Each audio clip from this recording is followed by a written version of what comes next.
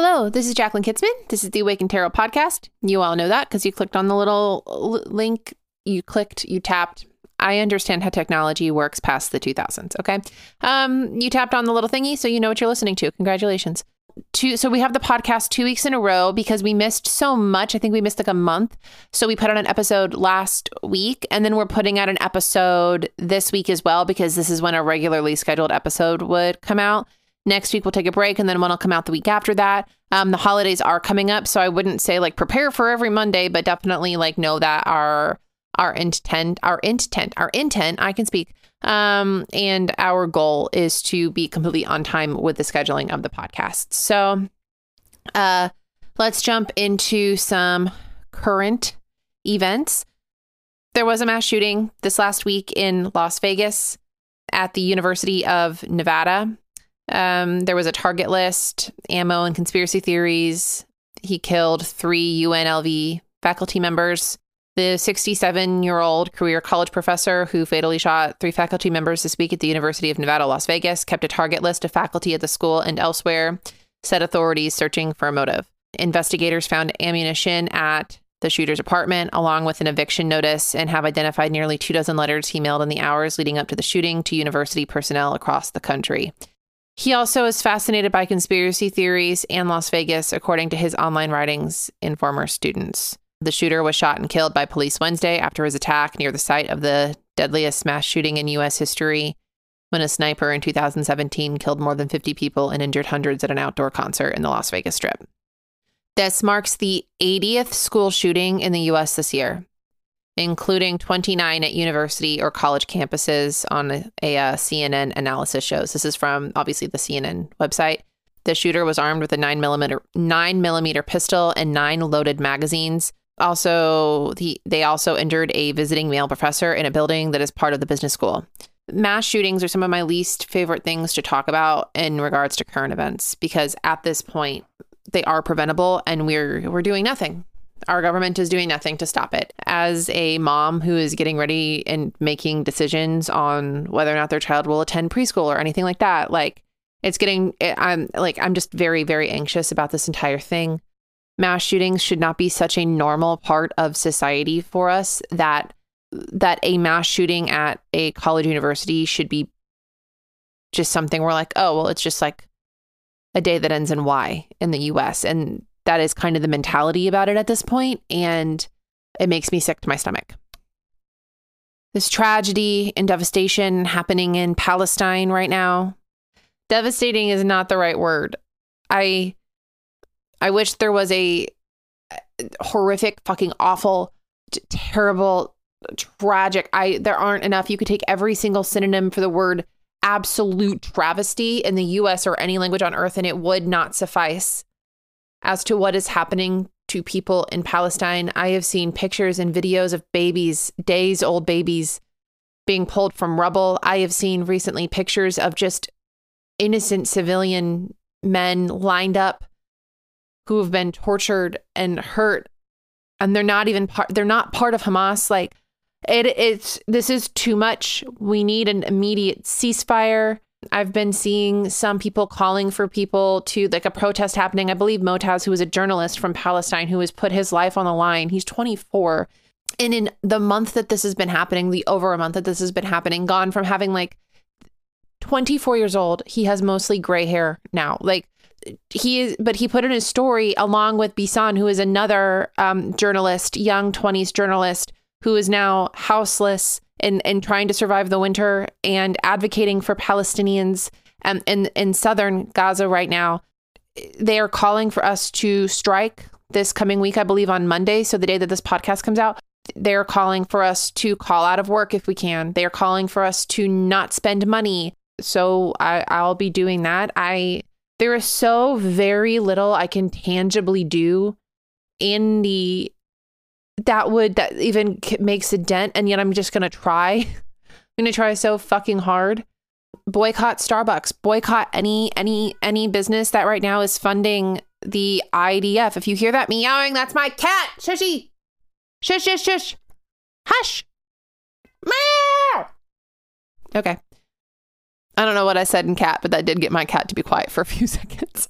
So, any business that is actively funding the IDF, our tax dollars are actively funding this genocide against Palestinian people. This is not a war on Hamas. This is just an absolute ethnic cleansing genocide happening. And it's not the only genocide happening in the world right now. This is also happening in the Democratic Republic of Congo. It's happening in Somalia, while we have forced labor of people who have been, millions of people who have been displaced from their homes, who are mining cobalt, coltan, all of these resources that make our Western technology, our computers, our electric vehicles, our phones, and we are actively using, our tax dollars are being used to fund this as well. And we can't pay attention to one genocide and not see another.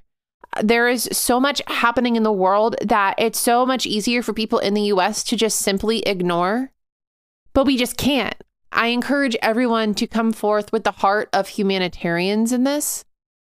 Another thing that I've seen on the rise is anti-Semitism in the US, specifically because it is Hanukkah currently.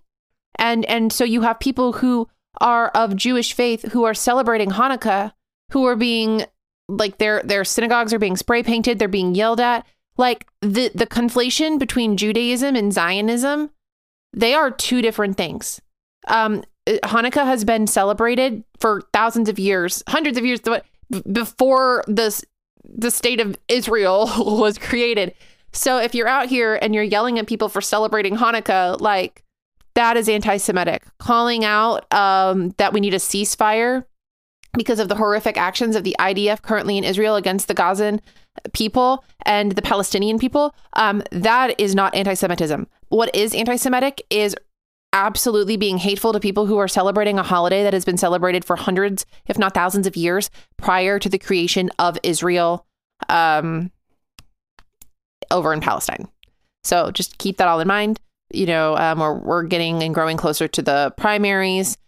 We need to be putting pressure on our politicians to be making decisions in regards to better gun control, in regards to not using our tax dollars to fund actual genocides, to stopping the absolute horrendous legislation that is an onslaught of hate against the transgender community and the LGBTQIA plus community. We're seeing tons and tons of news articles coming out about, there's a woman in Texas who is carrying a fetus who is trisomy 18 and who is going, like, this fetus is not viable and will not live past being born. And she is begging for an emergency abortion and cannot get it. She was told by the court she could, and then told by the state of Texas that if the doctors or hospitals helped her have an abortion, that they would be sued to the largest legal extent that Texas could muster.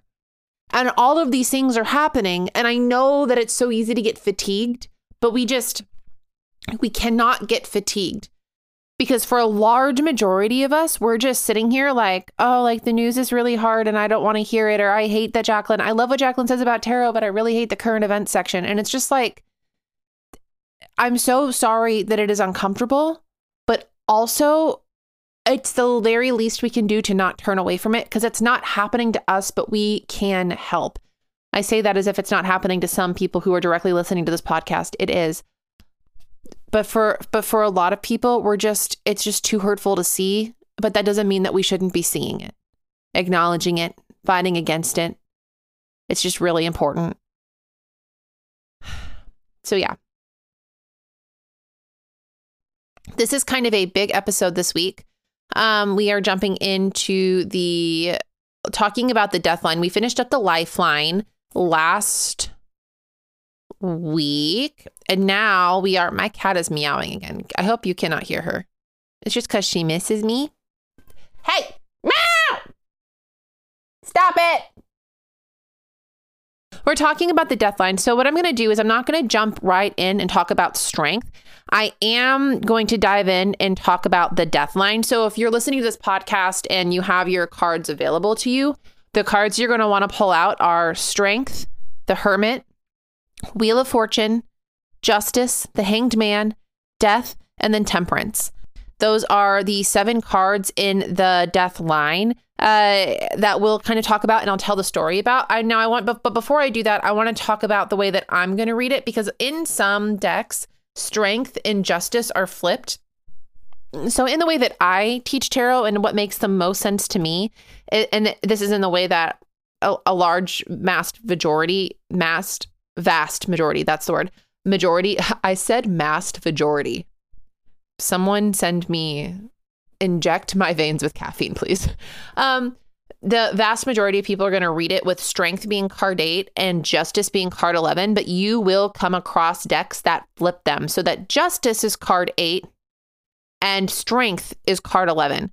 The way that I talk about it and the way that I tell the story, it is absolutely okay. If you're like, no, Jacqueline, Justice belongs as card 8 and at the beginning of the lifeline, that is completely fine. Just take what I say about it, move Justice to the beginning of your death line, and then Strength into that card 11 slot. And the story about Strength can go there. That's completely fine. It's just not the way that I teach it, though it's a completely valid way of reading the cards if that's the way that makes the most sense to you. As always, take what I say with a grain of salt, keep what resonates, toss out what doesn't. I am by no means the master of tarot. This is just how I read it. So what I'm going to do is right now I am pulling up the workbook I wrote on the Deathline. There are some of you who are on Patreon know that there it is. For the people who are on Patreon, you know that I have the workbook for the Deathline up on Patreon. This, it's just up there for people. And I typically will send it to people who are not on Patreon as well. I'm not trying to gatekeep the workbooks here. So if you're interested in a Deathline workbook or Lifeline or Rebirth line, just let me know. I'll just email them over to you. I'm not being gatekeepy. It's just, I put them on Patreon as a resource. So it's available there as well, along with several other workbooks I've written in the past. Okay, so let's break down the Strength line. So the way that the Strength line, guys, I swear to God, I have it together. Okay, let's break down the Death line. I'm picking up my laptop here and leaning back so that I can have a little bit of support. I'm all hunched over like a crone in my bed right now.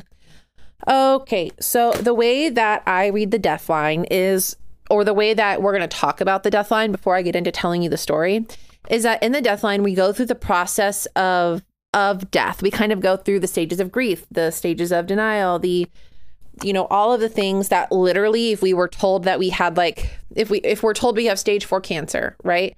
And we're told that we're dying, this is the literal process that we would go through in figuring that out. It's also the literal process that we would go through as we age and die naturally. This is just the process of coming to acceptance of what death means. It's a contractive line. That doesn't mean that every single card in the Death line is hard or bad. That's not what it means. But you're going through and getting ready to close off and be in a contraction as you're moving through this line here. What's really interesting about the Death line in general is that it does not end in the Death card. It ends in Temperance, which means the Death card actually ends in Rebirth. And we'll dive into that as we kind of move down the lines. Because what I'll do this episode is I will just tell the story about how the cards are in place. And then next week, or the next episode, I should say, which won't be next week, but the week after, that is when I'll start telling the story of each individual card and doing what we did with the Lifeline, where we went through each card. So let's tell the story here. I like to, and what makes the most sense to me, I think just kind of as a metaphor overall, is talking about the Death line in regards to the lifespan of the lifespan of caterpillar to butterfly. I think it makes the most sense there in regards to Hermit, Wheel of Fortune, and then Temperance. So that's just kind of the one that I stick with. But I'm also going to make some more broader scope comparisons and metaphors as well as we kind of move through. The Death line is as just kind of like an entity is one that people do tend to struggle with because it's not always easy. And by not always easy, I mean, it can feel really heavy and it can feel really bleh. But it's also so important in the same way that as we sleep, we do the majority of our healing. The Death line in this kind of contracted space is where we're going to do the majority of the learning and the growing. And then we're going to recognize and use that in the expansion. So just know that. We leave the Lifeline in the Chariot where we're kind of making this decision or having this realization that we can keep moving forward or we can make a change. So as you're making that decision to face change, to face the difference, you go kind of through this process of a deep vulnerability. The deep vulnerability here in strength is you've got this, it's an angel type figure with an infinity sign halo above their head. They are wearing all white, which can, it represents innocence, and I guess you could say virginity in a sense, but we're just going to go with innocence. This is someone who has not met the harder and hardest scope of what life has yet. And so they have this kind of like naivety that they can go to this lion and open this lion's mouth. And the interesting thing about the lion is that the lion is not an innocent creature. A lion is not domesticated. A lion is not going to live by the rules of humans or of domesticated animal, rules. So they have to trust that this person is not going to domesticate them, take them and rule over them. And the person, this person wearing white, has to decide and trust that this beast, this lion, is not going to eat them. So you have this really vulnerable moment of two creatures coming together in trust and in vulnerability and allowing and kind of putting their life in the other's hands or paws, if you will. And that's a really hard thing to do. That's a really hard thing to do. That's a really hard thing to just trust that all of this change we're going to go through and the difficultness of it is worth it, and that it's not going to devour us. And you can kind of like look at strength as like the synopsis for the entire line, that we are not going to get devoured by the beast. Instead, we're just going to walk with it. If you grew up religious, you'll probably be familiar with the Bible verse, and I'm going to butcher it, excuse me, but it's, yea, though I walk through the valley of the shadow of death. And in strength, that's what we're doing. We are meeting the beast. We are coming and we are meeting each other, and we are deciding that it is going to be a hellish time moving through this, or it'll be a contracted time, or a scary time, or a time where we just need a little extra support. Another really good metaphor for this would be in the Chronicles of Narnia, The Lion, the Witch, and the Wardrobe, when Susan and Lucy wake up and Aslan is walking to the White Witch where he knows he's going to be crucified. Excuse me, I mean killed. It's because it's a giant metaphor for Christ, okay? If you probably already know that, but in case you didn't, it's a giant metaphor for Christ, all right? But the two children, Susan and Lucy, walk with Aslan to where they don't know, but they're going to walk with Aslan, and only Aslan knows what's going to happen to him. So they put their trust in Aslan, they put their worries aside, and they walk with him, and then they have to say goodbye. And then Aslan goes to the White Witch where this ceremony ritual thing is performed where she kills the giant lion, and then the lion has to resurrect later, and the children are sad and all of that. So there's all of this, and it comes with a trust. And you have to be able to and open to walking with a beast you're unfamiliar with to a place you're unfamiliar with. And that's strength. It's card 8. 8s are about a number of transformation, and you can see that depicted in the card with the infinity halo above the little angel person's head in this card. And that it's a transformed decision.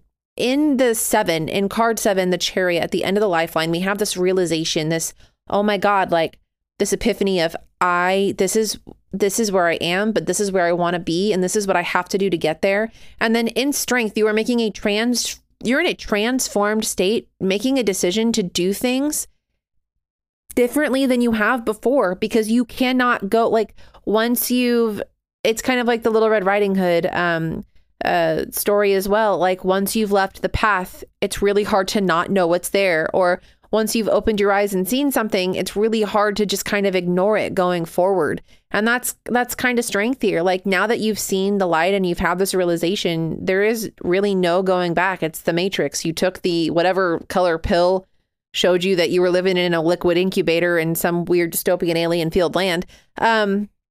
You're not going back. Once you have that realization, you just can't. And so that is strength.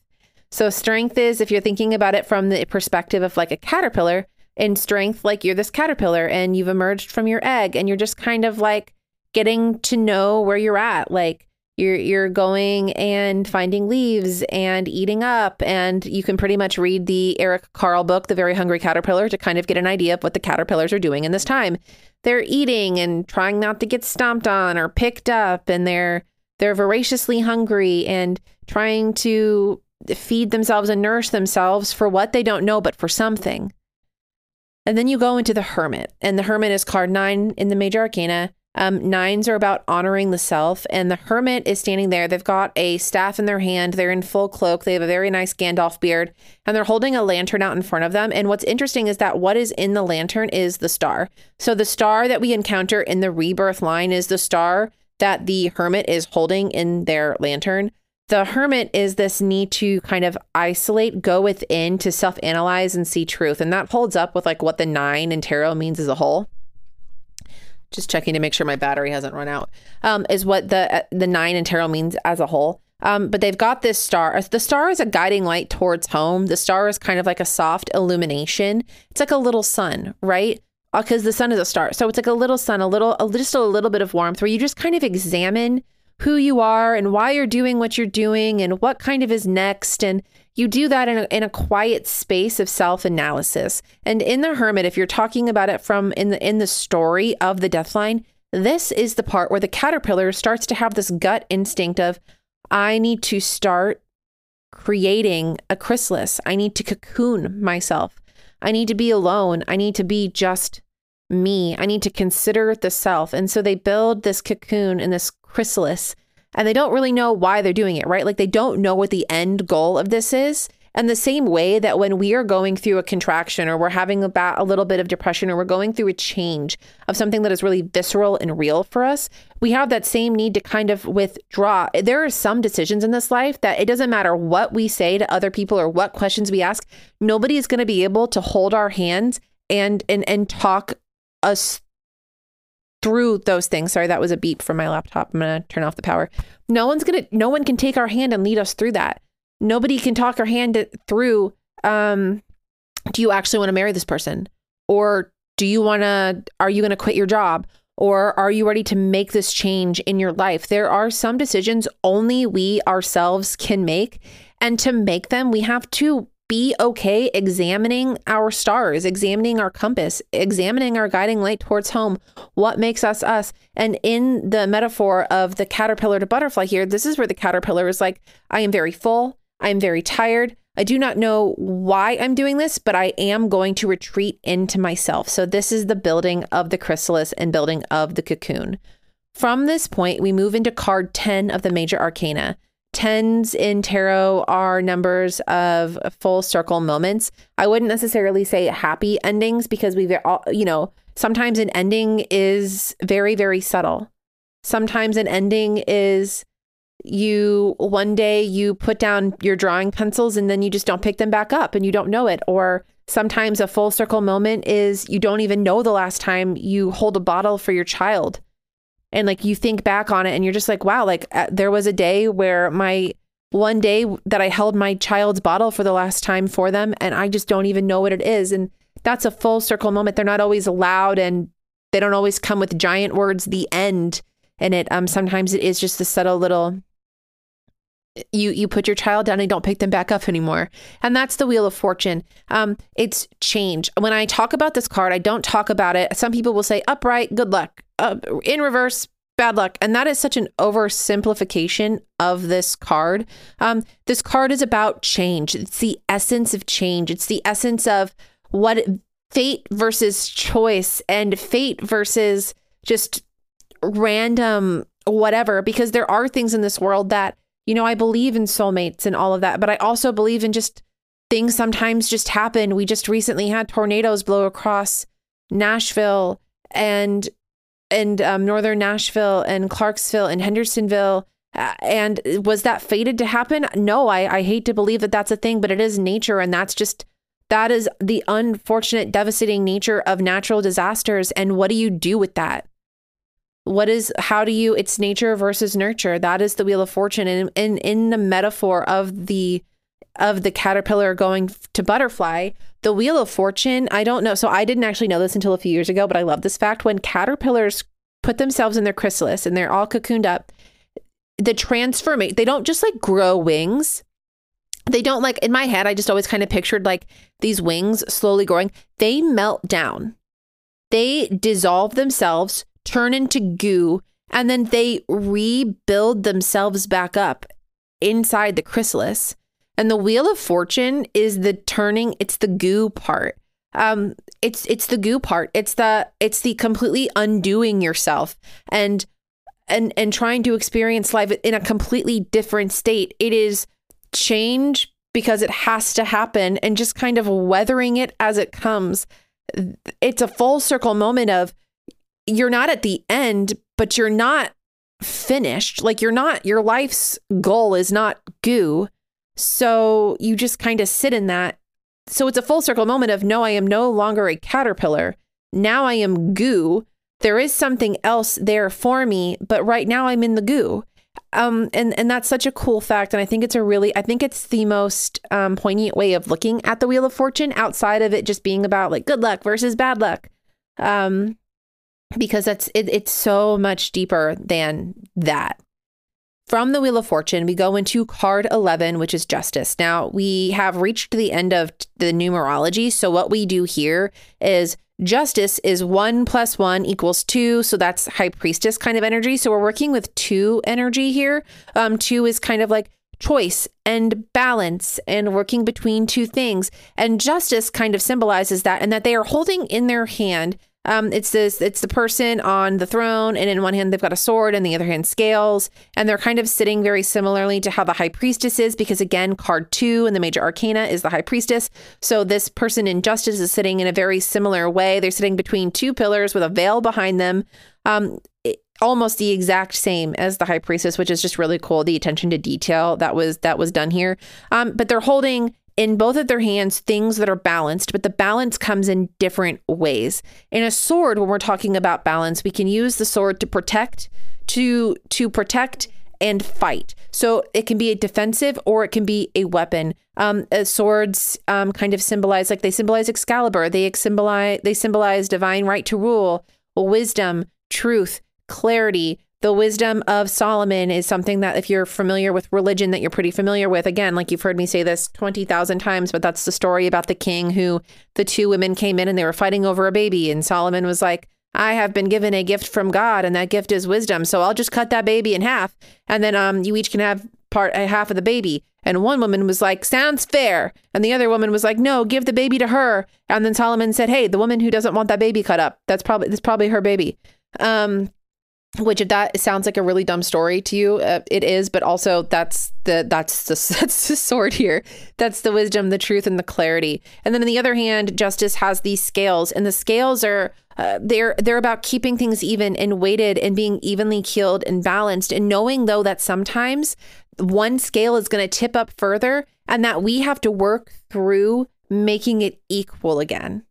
It's not handmade for us the way that a sword is, to be balanced and equal. So when you're looking at Justice, one of the phrases that I like to use overall here is we all deserve to die by nature of being alive. Anything that is alive deserves both to live and also to die. And this is why I think this is the concept that some people put Justice at the beginning of the death line, talking about kind of like the balance of what nature is, right? Like there's a balance to everything. And so then they'll put, yea, though I walk through the valley of the death, they'll put that strength card where Justice is. But I don't like it there. I like Justice where it is, because it comes right after the goo card. And in the goo card, by the point you're in Justice, you're starting to weave yourself back together. You're starting to become a thing. You're starting to become something you recognize again. And it takes away some of that confusion of, do I deserve what I'm doing? Did I deserve what happened to me? This trauma, this thing? Did I deserve this praise, this reward? It's this remembrance that we deserve to come back together, come back to ourselves. We deserve it because we are alive, and we deserve to change because we are alive. So because we're alive, we must also die. And if you take out die and you put in the word transform, which is basically what death means in the tarot anyway, then you deserve to live and you deserve to transform and change. You can't be the same. You can be different, and it's okay. So as you're knitting yourself back together and all of a sudden you have legs and wings and you're a little bit wet because you're becoming solid again. and knitting yourself back together, you're finding this balance between what you once were versus what you're going to be, and you still don't know what the end goal is, except that the end goal is change. So you think to yourself, did I change enough? Is this what I'm supposed to be? Is it okay that I came back as this? Is it okay for me to have had no wings and come back with wings? Is that a curse? Is that a blessing? Am I what I'm supposed to be? And that right here is justice. This is also the card where you're weighing your heart and your intentions against a feather. And in ancient Egyptian, that's where that mythology comes from, right? Like they're not saying, have you never sinned? Have you never done anything wrong? It's asking you about your intentions. Do you stand by what you did? Have you taken accountability for the wrongs you've done? It doesn't demand perfection of you. It demands accountability. And that's justice. Now that you're a brand new being, now that you've gone from caterpillar to butterfly, and you're not leaving your cocoon or your chrysalis, but it's saying, were your intentions good? Did you change and do exactly what you needed to? It doesn't need to be perfect. It just needs to be changed. And do you stand by it? That's justice. Is it fair? Have you tried to do what is fair? And a lot of times fair doesn't mean that you did the right thing. It just means that you can be accountable for the mistakes or the things that you did wrong. And going forward, you're going to have that accountability and try to bring some levity and some evenness to it, some balance to it. That's justice. So for me, justice fits in really well as kind of like almost dead center of the death line. This, you deserved everything in life and you also deserve everything in death, bad and good, fate and random, simply because that is the nature of life and death. So at this point in the metaphor, you are a butterfly you are a caterpillar who has become a butterfly, and you're in your chrysalis and you are balancing yourself out. In the Hanged Man, that is card 12. So in card 12, we add 1 plus 2, that equals 3. So you've got kind of this 3 energy here, which is expansion. And what's interesting is that in the Hanged Man, you've got that abundance that like they're hanging from the tree. They've got the vines, they've got this, but the expansion that's happening is in your mind because you're not going anywhere. You're having this change of heart or this change of mind or this enlightenment is coming from you staying very still. It's coming from you. You have it because you've gone through change, because you've gone through something. That's where the enlightenment comes from. So in this phase, you're kind of like acceptance. In the metaphor of the caterpillar becoming butterfly, you're in the acceptance phase of, I live in this chrysalis now. I have wings and I live in this cocoon and I am not gonna fly even though I have wings. And I wonder why that is. And I bet that is because of XYZ. And you're kind of coming to terms with how things are. I live in a chrysalis. I have wings. What does that mean for me? Am I supposed to do something with these wings? Why would I change? Why would I go from a caterpillar to this creature with wings and live in this chrysalis? I'm not ready to fly yet, but why am I the way that I am? And you start to gather this enlightenment and this expansion and understand that things have changed around you. You have changed. You are something different now than you have been before, and that's okay. You are different. Your needs are different. Your body is different. I think that people who have gone through pregnancy and childbirth kind of go through this death line as well of like, okay, in the Hanged Man, you're sitting there and you are just large and in charge. You got this baby in you, and that baby you're kind of like, okay, I got to get this baby out of me somehow. And I don't even recognize my belly has never been bigger. I've got this baby inside me, and things are about to change. Things are seriously about to change. Is it good? Is it bad? It's both. It's wonderful. My body is something I don't recognize, and I'm okay with it. Like I have to this baby is gonna come out somehow.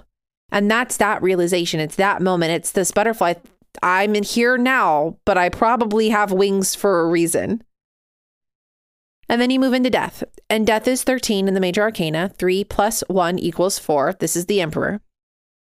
The emperor in death is a unchangeable, unshakable truth, is that we will all meet death.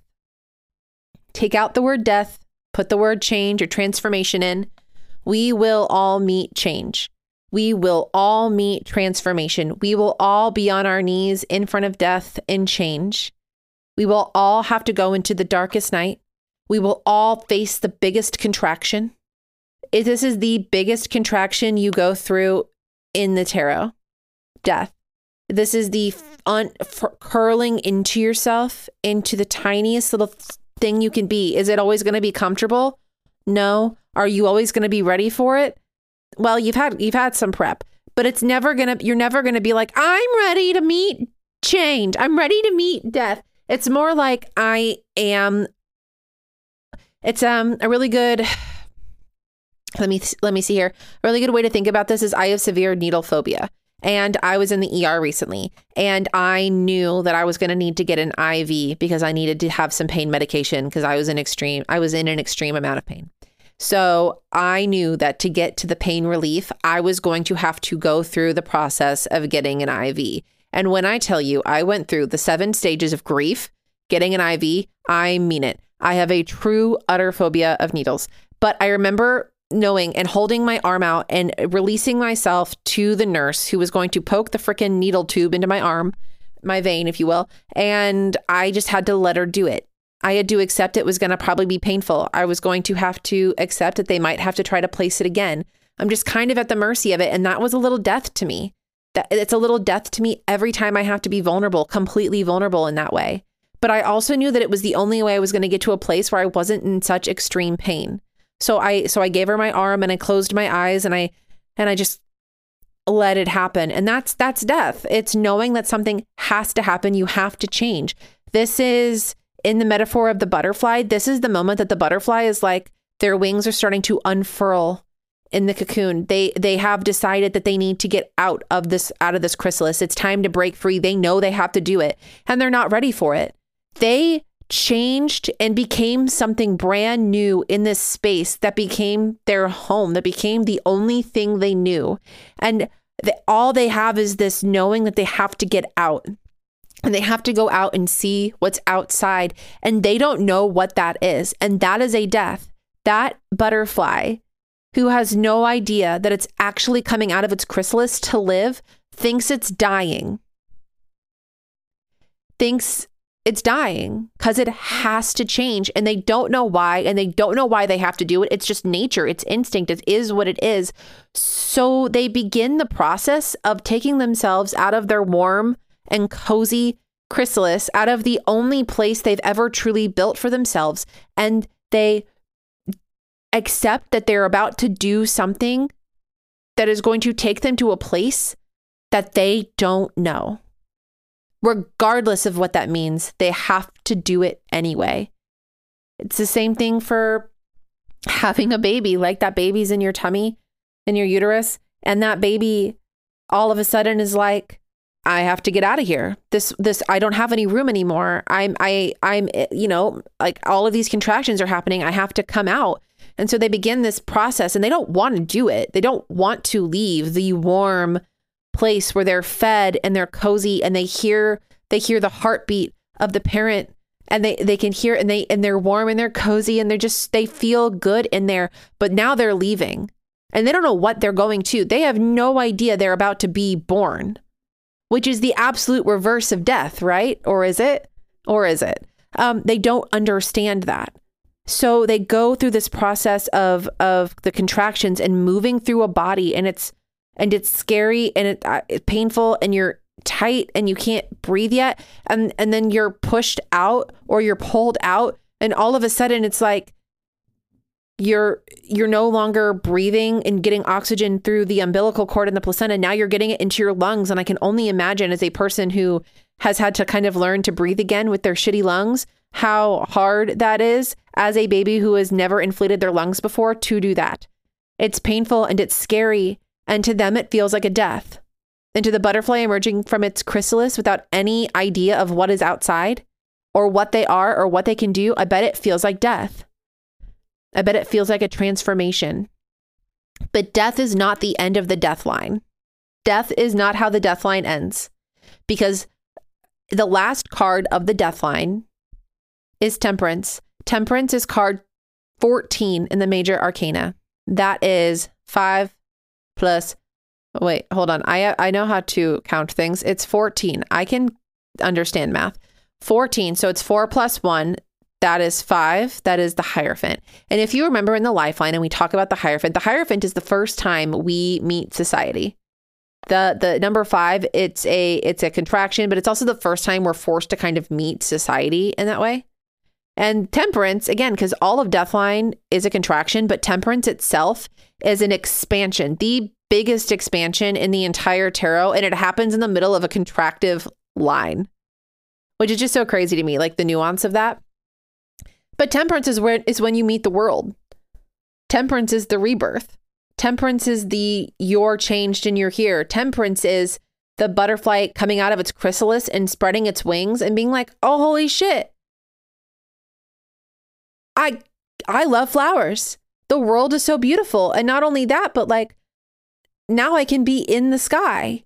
I can fly around. Everything is above me. Or it's the baby that's just been born on their mom's chest. And they're like, well, it's kind of fucking cold out here.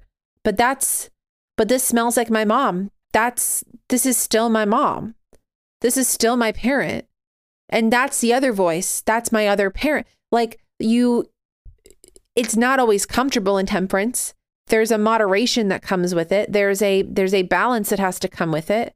There's an expansion and a moment of, holy crap, now I have to figure out what to do in this brand new state, this evolved state, this reborn, completely changed state. And that doesn't always mean we're really fucking happy about it. If you've ever seen the face of a newly born baby, they look pretty pissed because they kind of are. But you're also, it's like, welcome to life, and realization happens here. And looking back, and this is the place in Temperance, you look back and you go, this is why I ate. This is why I was so voraciously hungry, so that I could hold enough food in my body, that I would be nourished through this process of total change, of breaking down my every cell to recreate myself into something with wings, to waiting until I was strong enough and dry enough that I could break out of my chrysalis so that I could be here. This is why I grew. This is why I ate the food of my mom and I listened to her heart. This is why I was in this place for 10 months, growing and growing and growing. And I came out to here, to the world. This is why, you take all those big moments and you take it in a small little microcosm example too of, I wanted to, I don't know, like say you're going to change your career, right? And you go through the process of, oh God, I'm going to have to start all over. I'm going to have to go back to school. I'm going to have to withdraw and study. I don't know what this means. I'm learning all of this new stuff, and everything that like I used to know or used to do isn't really useful now, but I'm learning all of this new material and I just feel like I'm changing, and my brain and the way that I do things is changing. And then it's, do I feel ready to take these tests? Do I feel like I can study? Do I feel like I'm ready to do this? And then it's the acceptance of, well, I guess if I'm ready or not, I'm here now. I'm not going anywhere. I'm just going to have to I'm just going to be enlightened and have all this knowledge, and I'm just going to do it. And then it's the actively like leaving that job that was, and you're now taking a new position somewhere because you finished school and you're going into it and you're like, God, like I'm green. I don't know what to do. I've never done this before. And I don't have any experience. I'm gaining experience. And then all of a sudden you're in Temperance, and you've worked at this new job for a while. You have graduated, you know what you're talking about. And now you understand why you went through all of the discomfort and the contraction of that process of change. That is the death line. The death line encompasses both the biggest contraction we face as humans and spiritual beings, as well as the biggest expansion as well. And that is the beauty of and story of the death line. Like I said, in the next coming episodes, we'll take the chance to go through each card and talk about its evolution, its artwork. We'll read more of what Arthur Edward Waite had to say in his little book there. And we'll just kind of, we'll break down further and reach further into the nuance and complexities of each individual card. At this point, I have talked for close to 46 minutes. I need water, and I need to go see what my cat wanted so desperately that it decided to scream at me twice in this episode. Deep breath. Goodbye. Oh, fuck. I have to do a collective reading. Listen, I know we are pulling for a collective reading. Isn't it nice that this podcast is run by a bunch of professionals? Don't you feel so held and alert? All right, collective reading is the Six of Wands. So going into this next 2-week time period, we are working in a 6. A 6 is really a number of like trust and empathy. And it's also a number of, it's a card, it's in the suit of wands, and it's that person and they're on the horse. They're holding up that little wand while people kind of cheer behind them. We are in a place in the 6 of Wands where we need to be on top of our shit, where either we need to fight imposter syndrome, and rather than thinking, oh, I can't, or I can't make a difference, or I can't do this, coming at it from a place of I can't do it yet, or coming at it from I can do something. You don't know how to draw? You can draw lines. You can learn how to draw shapes. You feel like you aren't good enough at what you're doing and you have imposter syndrome? Well, you're doing it. So keep going. You feel like making a call to a representative doesn't do enough, so you're not going to do it? It does something. It does something. That energetic balance is there. So as we're moving through, keep in mind that we are capable. We are able and we are capable and we can. And I think that that is kind of like the message there in regards to the 6 of Wands. Okay, my voice hurts. Gabe, stars and shit.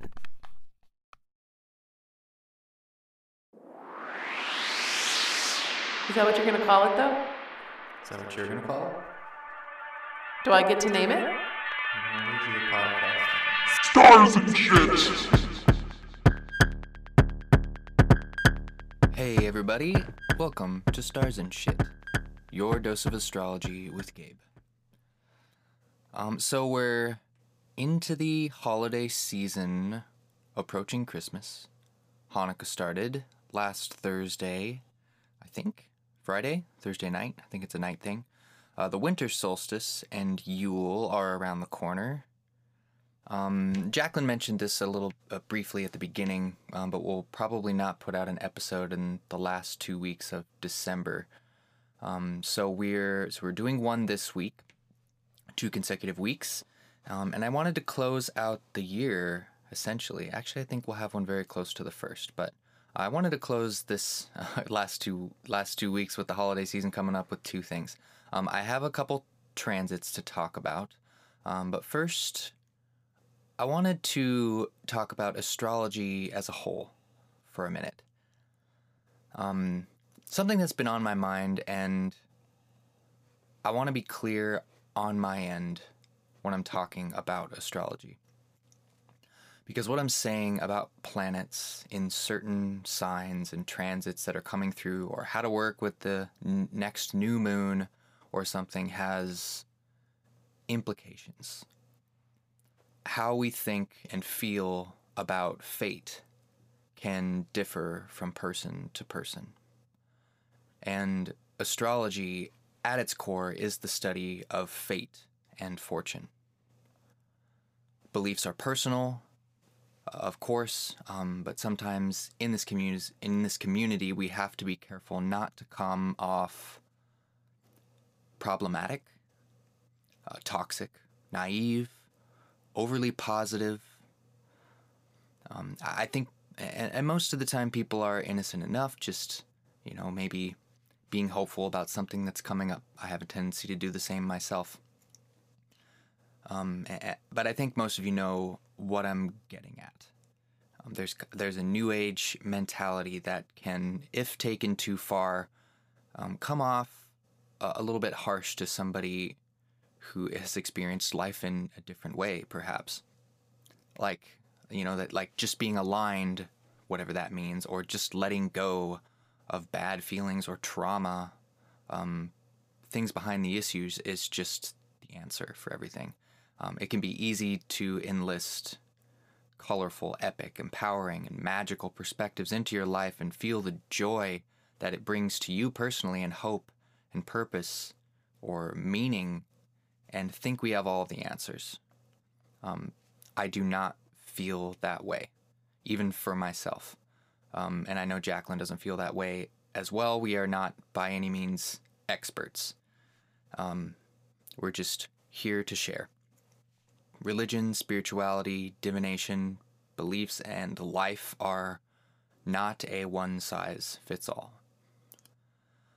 So I feel responsible for at least laying out the different philosophies of fate that may pertain to astrology and divination as a whole, including the tarot.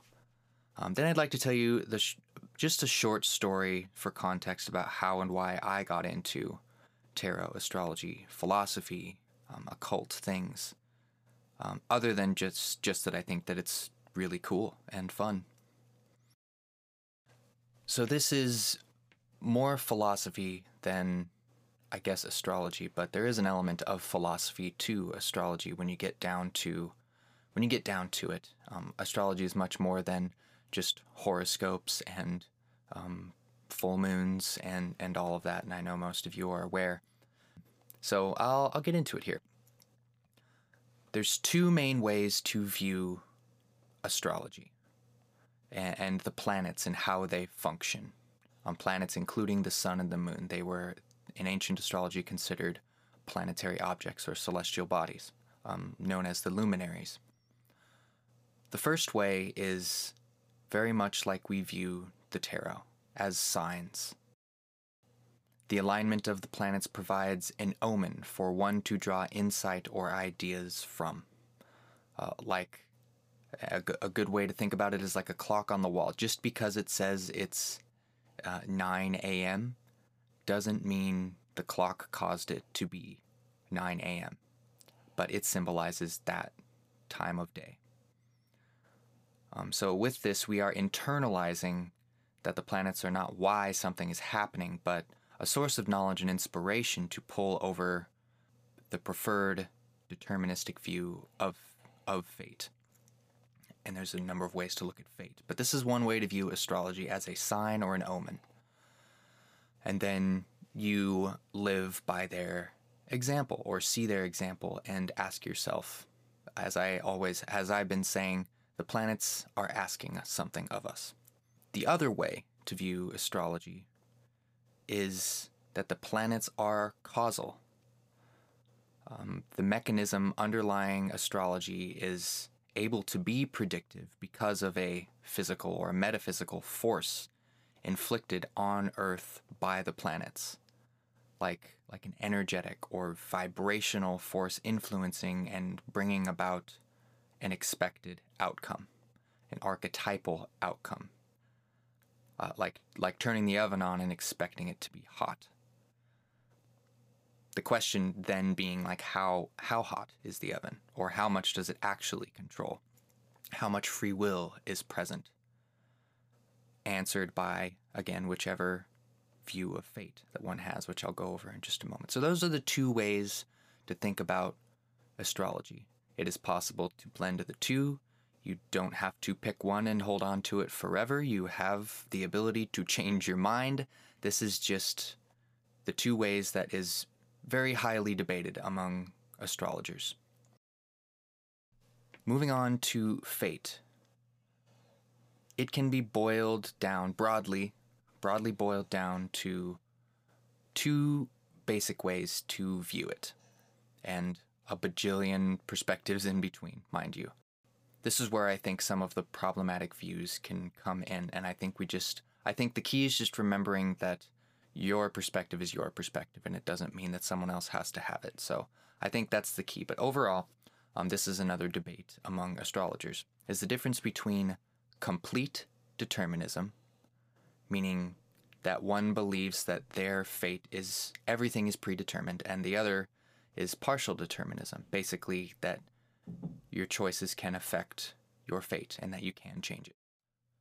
So complete determinism is everything is predetermined and part of a plan. The universe was created with this plan in mind by some defined force, insert belief there, and until the end of time, events are unfolding absolutely according to this plan, even the bad things. This lines up with Stoic beliefs. If you've ever heard of Stoic philosophy, this is something that Stoics typically believe, which came roughly at the same time historically with the rise of what is popular ancient astrology these days. Stoic astrologers study their future to learn what they need to accept. And ultimate happiness or alignment is found when you're able to flow with the ups and downs, not getting too happy or too sad when good things or bad things happen. This is part of a belief that I think, if pressed upon somebody else, can be problematic. It's okay to view life this way. But this is, again, just keeping in mind that other people have different perspectives. The other, partial determinism, you can change your fate. It takes into account other factors like circumstances and events in our lives that cannot be defined by astrology or the tarot or by anything. Could be random. It widens the range a bit of the archetypes to accept possibilities, even that circumstance might cause something not to happen. Also more adequately accepts the notion of electional astrology, which is like a type of astrology where someone may ask an astrologer what day is the best day for something to happen. Just overall alluding to everything not being completely fated. I've looked up a few things in a couple books that I have read that allude to this, and a lot of the books pick one idea or another that they speak from, or a lot of astrologers say, I speak from this perspective, and I'll tell you what I think in just a moment. But there is a couple great podcast episodes that a lot of this information that I got was a great debate between Adam Ellenboss and Chris Brennan, who discussed this at length and in a whole 2-hour episode. Check it out if you want to go in deeper. This is a long-standing argument among astrologers, and so most of this was to provide you some context so that I can tell you where that I'm coming from whenever I'm talking about the planets. So, in short, I believe that fate is partially deterministic. I do not align with the Stoic belief that your fate is your fate and you can't change it. I believe there's lots of circumstances. It is very hard to try and understand everything at once, and that there is power in your ability to change things. And as far as believing whether astrology is more about signs and omens or that the planets are actually causing things to happen, this is something that I haven't totally decided yet. On one hand, there are days where I believe very much that the planets are causing things to happen, and there's evidence to this. Just the sun and the moon cause a lot of very physical things to happen and manifest. And my argument to that would be, how are the other planets not? Really good astrologers are able to draw amazing connections. One great book is called Cosmos and Psyche, and if you haven't read that or haven't heard of it, go check it out. It goes through Western history and shows you patterns between some of the planetary alignments and how they have continued to happen throughout the ages, and it's amazing. And it kind of makes you go, wow, okay, this is an argument towards the planets being causal, ultimately. Other astrologers and scientists have done similar things with other planets, and there is compelling evidence. However, it's very hard to come up with proof. So that's where I teeter and totter, and but one thing is for sure is that you can absolutely view the planets as signs and omens.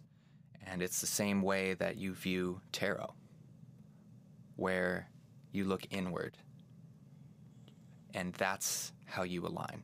So basically that's what I believe. That's how I speak to the planets. Most of the time I'm speaking about them from a partially deterministic standpoint of a sign and an omen that would be coming through. Because astrology, for me, didn't come at the start of what I would call in my life the start of my spiritual journey, my desire to look inward, look into myself, answer some of these big questions of why and how, and there's a few incidents in my life that caused me to ultimately, those things in my life built up to a point where I was too curious not to look and not to try and figure it out and come up with answers. And it turned into this beautiful relationship that I have with astrology and reflecting the astrology onto myself and looking at the world in a different way. I believe that this journey, after a lot of reflection, started when I was younger and experiencing death. And death in the family, death of friends. I have, unfortunately, a number of friends in my life who have committed suicide.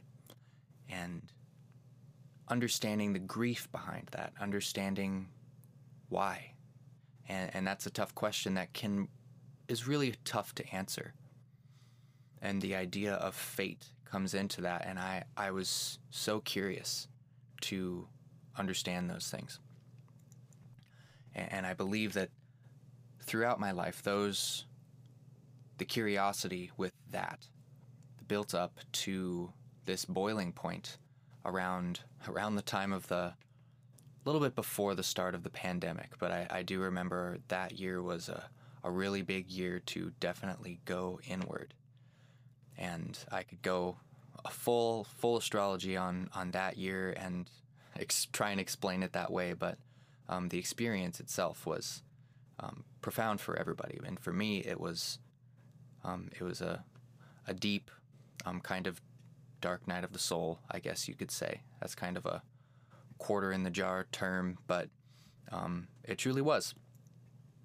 And I came out of it with this really amazing relationship with astrology. So that's a little bit my story there. I hope that provides some context into how I talk about things going forward. We are approaching the winter solstice, the darkest part of the year. The winter solstice is the darkest day of the year. I've explained this before, but I'll go over it again here.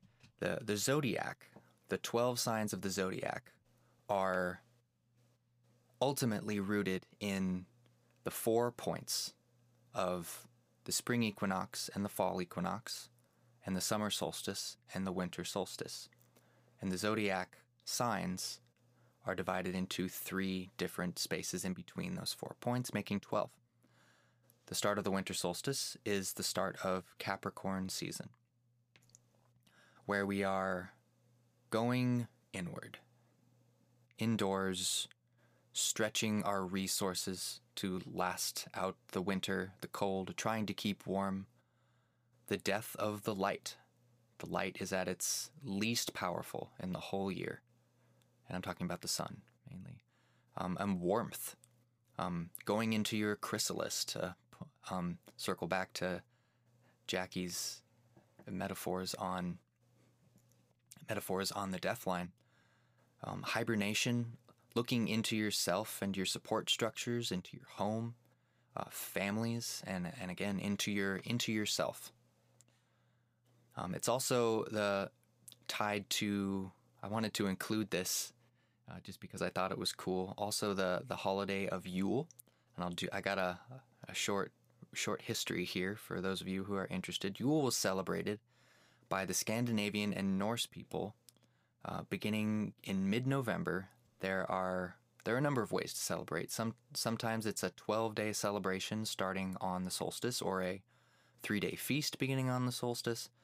Its origins are hard to trace, but it is a pre-Christian holiday festival and credited by historians to have inspired a lot of aspects of the Christian Christmas. The 12 days of Christmas, Yuletide. The Yule log was a large log that burned for maybe the 12 days or as long as it could last.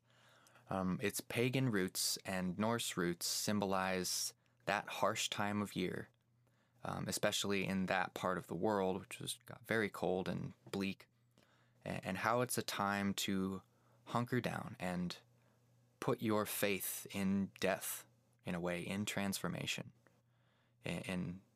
in what you have already sacrificed and what you may have to sacrifice to survive this hard time, and hope that it's not yours or the ones that you love. Now that's, super dark, but it was the reality for this holiday, if you want to call it that. Obviously, things have changed, but the idea of coming together, helping each other, gifting what you can to others to make it through the winter, foundationally tracks with how we celebrate Christmas and others today. And Hanukkah as well, which I don't know a ton about Hanukkah, but I know it's about light. I know it's about keeping the light burning. Very much the same as the Yule log. The light burning, I don't remember the name, but it was an oil lamp, I believe, that they kept burning for 8 days. I had the fortune, short story here, I had the fortune to have a friend who had some grandparents who lived in a small town in Colorado, a tiny cozy town that still celebrated Yule, and they had a gathering at their community center, which was just this picturesque, dirty log cabin in the woods, in the park, I think. And in this park, they went and they hid a big log with a chain in it, and they had all the kids run through the woods and find the Yule log. And I think when you found it, you would yell something Scandinavian. I'm not even sure. But I was there for 2 of those with again, this was my friend. We were in elementary school together, and his family went up to visit his grandparents, and they took me with them for the weekend. And I got to do this twice, and the second time, I ran through the woods, and lo and behold, I found the log and had to yell the words, and then I was honored in front of the fire after they lit the fire, and I found the Yule log, and that had a great impression on me. And I thought it was just super cool how everybody came together and celebrated that.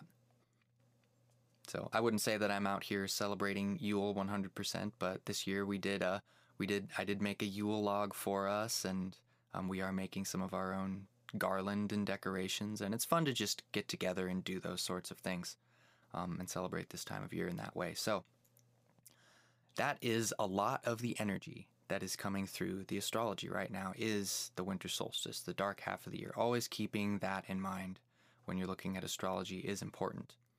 And the last thing I'll say is this transit that we have on December 22nd. Venus opposite Uranus and Mercury cazimi. Mercury cazimi is when Mercury is in a conjunction with the Sun. Mercury represents communication. The Sun is light, inspiration, could be divinity, and action, purpose. And Venus opposite Uranus is revolution of love and relationships.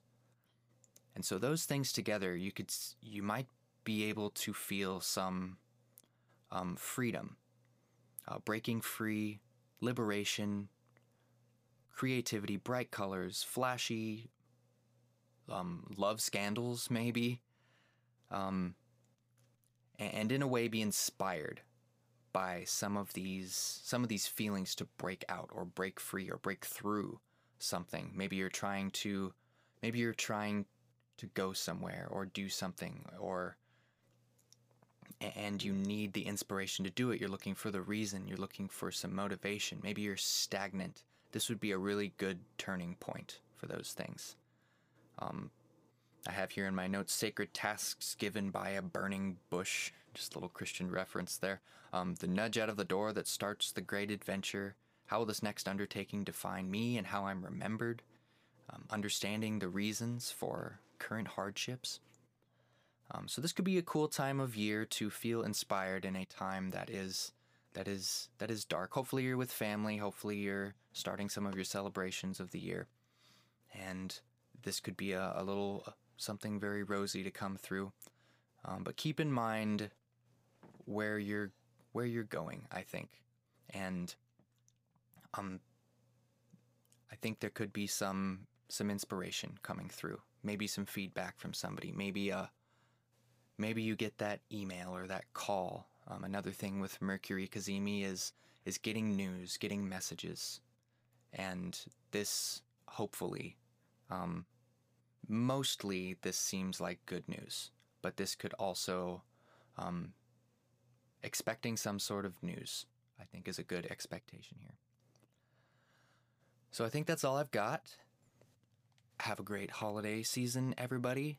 If you like this podcast, please like, subscribe. If you're leaving a comment, please be kind. We love feedback, and we definitely take it, are always looking to improve. Thanks again. We'll see you next time.